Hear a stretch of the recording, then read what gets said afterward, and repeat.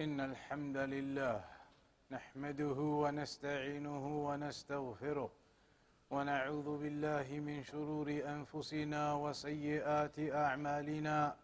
من يهده الله فلا مضل له ومن يضلل فلا هادي له، وأشهد أن لا إله إلا الله وحده لا شريك له، وأشهد أن محمدا عبده ورسوله. يا أيها الذين آمنوا اتقوا الله حق تقاته ولا تموتن إلا وأنتم مسلمون. يا أيها الناس اتقوا ربكم الذي خلقكم من نفس واحدة وخلق منها زوجها وبث منهما رجالا كثيرا ونساء، واتقوا الله الذي تساءلون به والأرحام إن الله كان عليكم رقيبا. يا أيها الذين آمنوا اتقوا الله وقولوا قولا سديدا يصلح لكم أعمالكم ويغفر لكم ذنوبكم، ومن يطع الله ورسوله فقد فاز فوزا عظيما. أما بعد، فإن أصدق الحديث كتاب الله، وخير الهدي هدي محمد صلى الله عليه وسلم، وشر الأمور محدثاتها، وكل محدثة بدعة، وكل بدعة ضلالة، وكل ضلالة في النار. فيا أيها المؤمنون، الزموا سنة نبيكم صلى الله عليه وسلم، واستمسكوا بهديه، والزموا غرزه، وحافظوا على نهجه، واحذروا يا رعاكم الله من البدع والمحدثات، فإن البدع شر وضرر. ولهذا عباد الله، كان نبينا صلى الله عليه وسلم في خطبه الجامعة ومواعظه البليغة يؤكد ويكرر تحذيرا من البدع ونهيا عنها، وتبيانا لخطورتها وعظم مضرتها على الأمة. روى الإمام مسلم في كتابه الصحيح عن جابر بن عبد الله رضي الله عنهما قال: كان رسول الله صلى الله عليه وسلم إذا خطب احمرت عيناه وعلى صوته واشتد غضبه، حتى كأنه منذر جيش يقول صبحكم ومساكم، ويقول: أما بعد، فإن خير الحديث كتاب الله، وخير الهدى هدى محمد صلى الله عليه وسلم، وشر الأمور محدثاتها، وكل بدعة ضلالة. وروى ابن ماجه وغيره عن العرباض بن سارية رضي الله عنه قال: قام فينا رسول الله صلى الله عليه وسلم فوعظنا موعظة بليغة، وجلت منها القلوب وذرفت منها العيون، فقلنا: يا رسول الله، كأنها موعظة مودع، فأوصنا. فقال: عليكم بتقوى الله والسمع والطاعة، وإن تأمر عليكم عبد، فإنه من يعش منكم فسيرى اختلافا كثيرا، فعليكم بسنتي وسنة الخلفاء الراشدين المهديين، تمسكوا بها وعضوا عليها بالنواجذ، وإياكم ومحدثات الأمور، فإن كل بدعة ضلالة. أيها المؤمنون، إن البدع لها أخطار عظيمة وأضرار جسيمة وعواقب وخيمة على أهلها وأربابها في دنياهم وأخراهم، فيجب على كل مسلم أن يدرك خطورة البدع ومضرتها العظيمة، ليكون منها على حذر، وليكون مجانبا لها مبتعدا عنها، محاذرا من اقترافها وارتكابها. أيها المؤمنون، فمن أخطار البدع وأضرارها أنها موجبة لرد العمل وعدم قبوله مهما كثر العمل وتعدد وكبر. وقد جاء في الصحيح عن نبينا صلى الله عليه وسلم أنه قال: من أحدث في أمرنا هذا ما ليس منه فهو رد. وفي رواية: من عمل عملا ليس عليه أمرنا فهو رد، أي مردود على صاحبه غير مقبول منه. ومن مخاطر البدع أيها المؤمنون أنها موجبة لضياع السنن وخفائها وبعد الناس عنها. فعن حسان بن عطية رحمه الله قال: ما ابتدع قوم بدعة إلا نزع الله منهم من السنة مثلها، فإن الإقبال على البدع موجب لضياع السنن وخفائها. ومن مخاطر البدع أيها المؤمنون أنها تنطوي على عقيدة في نفوس أهل البدع أن في السنة نقصا وعدم وفاء. وما أخطر ذلك فإن الله عز وجل يقول: اليوم أكملت لكم دينكم وأتممت عليكم نعمتي ورضيت لكم الإسلام دينا. ولهذا جاء عن الإمام مالك إمام دار الهجرة رحمه الله تعالى أنه قال: من قال في الدين بدعة حسنة فقد زعم أن محمدا صلى الله عليه وسلم خان الرسالة، لأن الله يقول: اليوم أكملت لكم دينكم وأتممت عليكم نعمتي ورضيت لكم الإسلام دينا. فما لم يكن دينا زمن محمد صلى الله عليه وسلم وأصحابه فلن يكون اليوم دينا إلى أن تقوم الساعة. أيها المؤمنون، ومن أخطار البدع أنها توجب التباس أمر الدين بين الناس، ولا سيما بين العوام وأشباههم، فيظن الناس من الدين ما ليس منه، وكذلك يظن المسيء أنه محسنا. والله تعالى يقول: قل هل ننبئكم بالأخسرين أعمالا الذين ضل سعيهم في الحياة الدنيا وهم يحسبون أنهم يحسنون صنعا. ومن مخاطر البدع أيها المؤمنون أن صاحبها في الغالب لا يتوب منها، لأنه يعتقد أنها حق وصواب. ولهذا قال سفيان الثوري رحمه الله: البدعة أحب إلى إبليس من المعصية، لأن المعصية يتاب منها والبدعة لا يتاب منها. أيها المؤمنون، ومن مخاطر البدع العظيمة أن البدعة توجب عقوبة الله سبحانه وتعالى والطرد يوم القيامة من الشرب من الحوض المورود، حوض نبينا المصطفى ورسولنا المجتبى صلوات الله وسلامه عليه.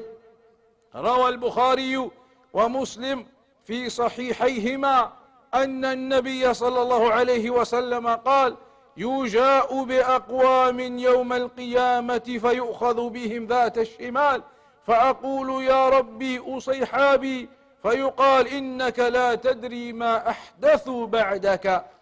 أيها المؤمنون، ومن مخاطر البدع أيضا أنها موجبة للتباغض والتدابر والفرقة، ولهذا يقال أهل السنة والجماعة، ويقال أهل البدعة والفرقة، فإن السنة تجمع والبدعة تفرق. ولهذا قال أحد أهل العلم في معنى قول النبي صلى الله عليه وسلم: لا تباغضوا، في ذلك نهي عن البدعة، لأن وجودها يوجد البغضة. أيها المؤمنون، البدع ظلمة في الوجوه ووحشة في الصدور ومفسدة للأعمال ومورودة للضلال وموجبة للعقوبة. ألا ما أحرانا أيها العباد أن نتقي البدع ونحذرها، وأن نحرص على السنة بأن نكون من أهلها المحافظين عليها الثابتين عليها إلى الممات.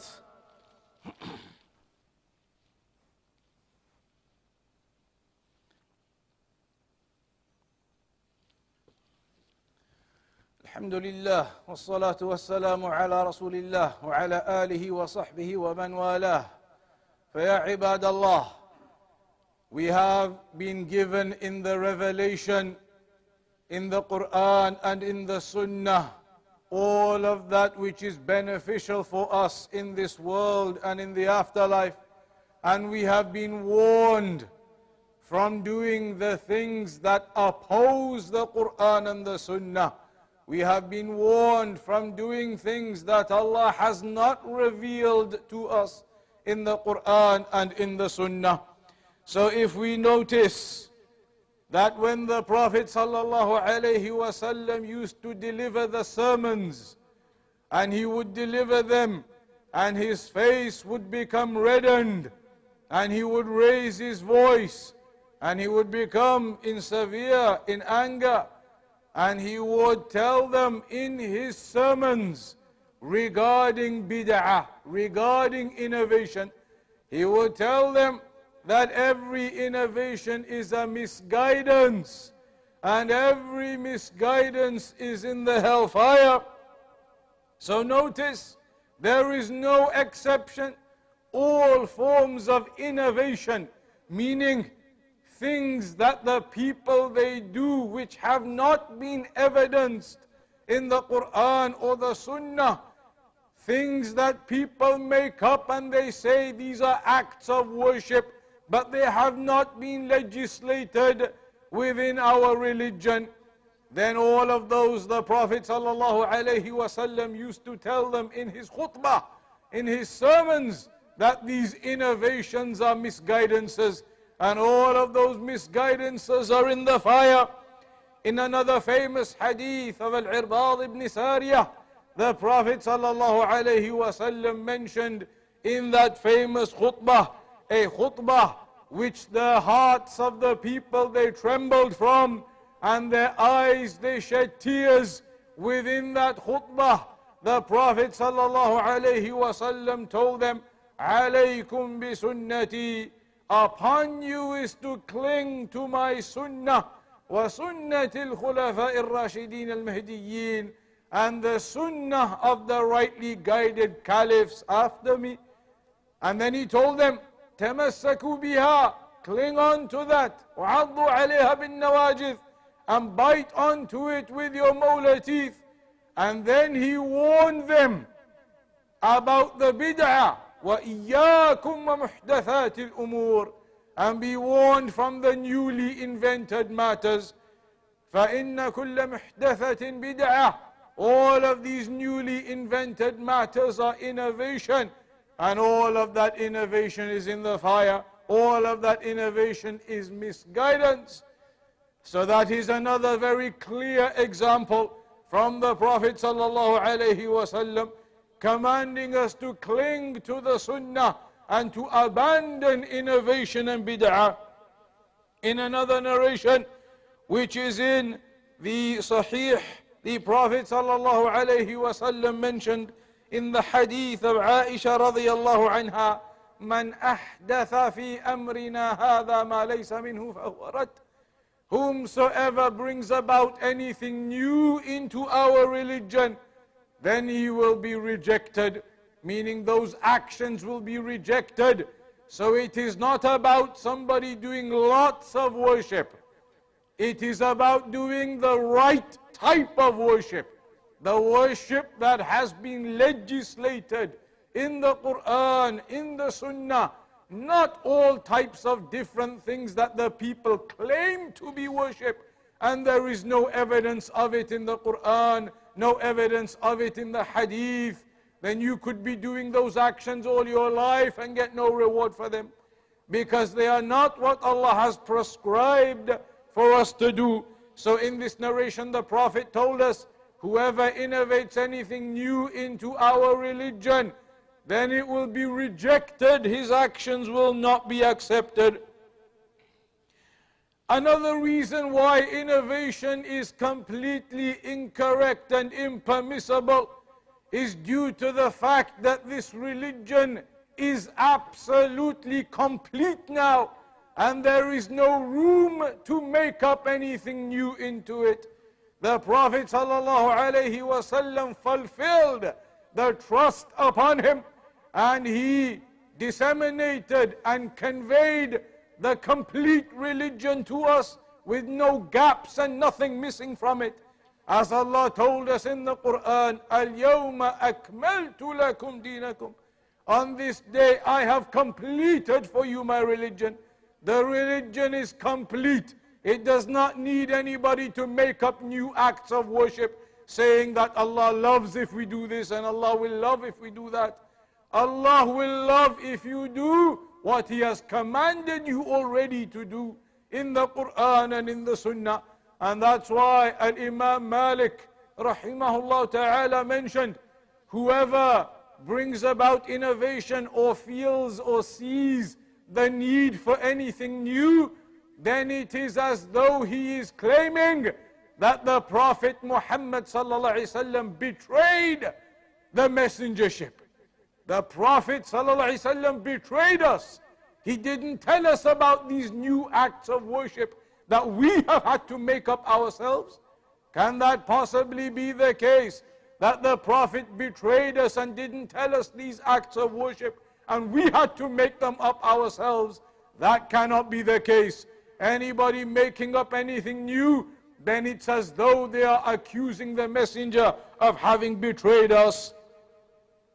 And from the evil consequences of innovation, from the evil consequences of innovation are that they cause confusion to occur amongst the people.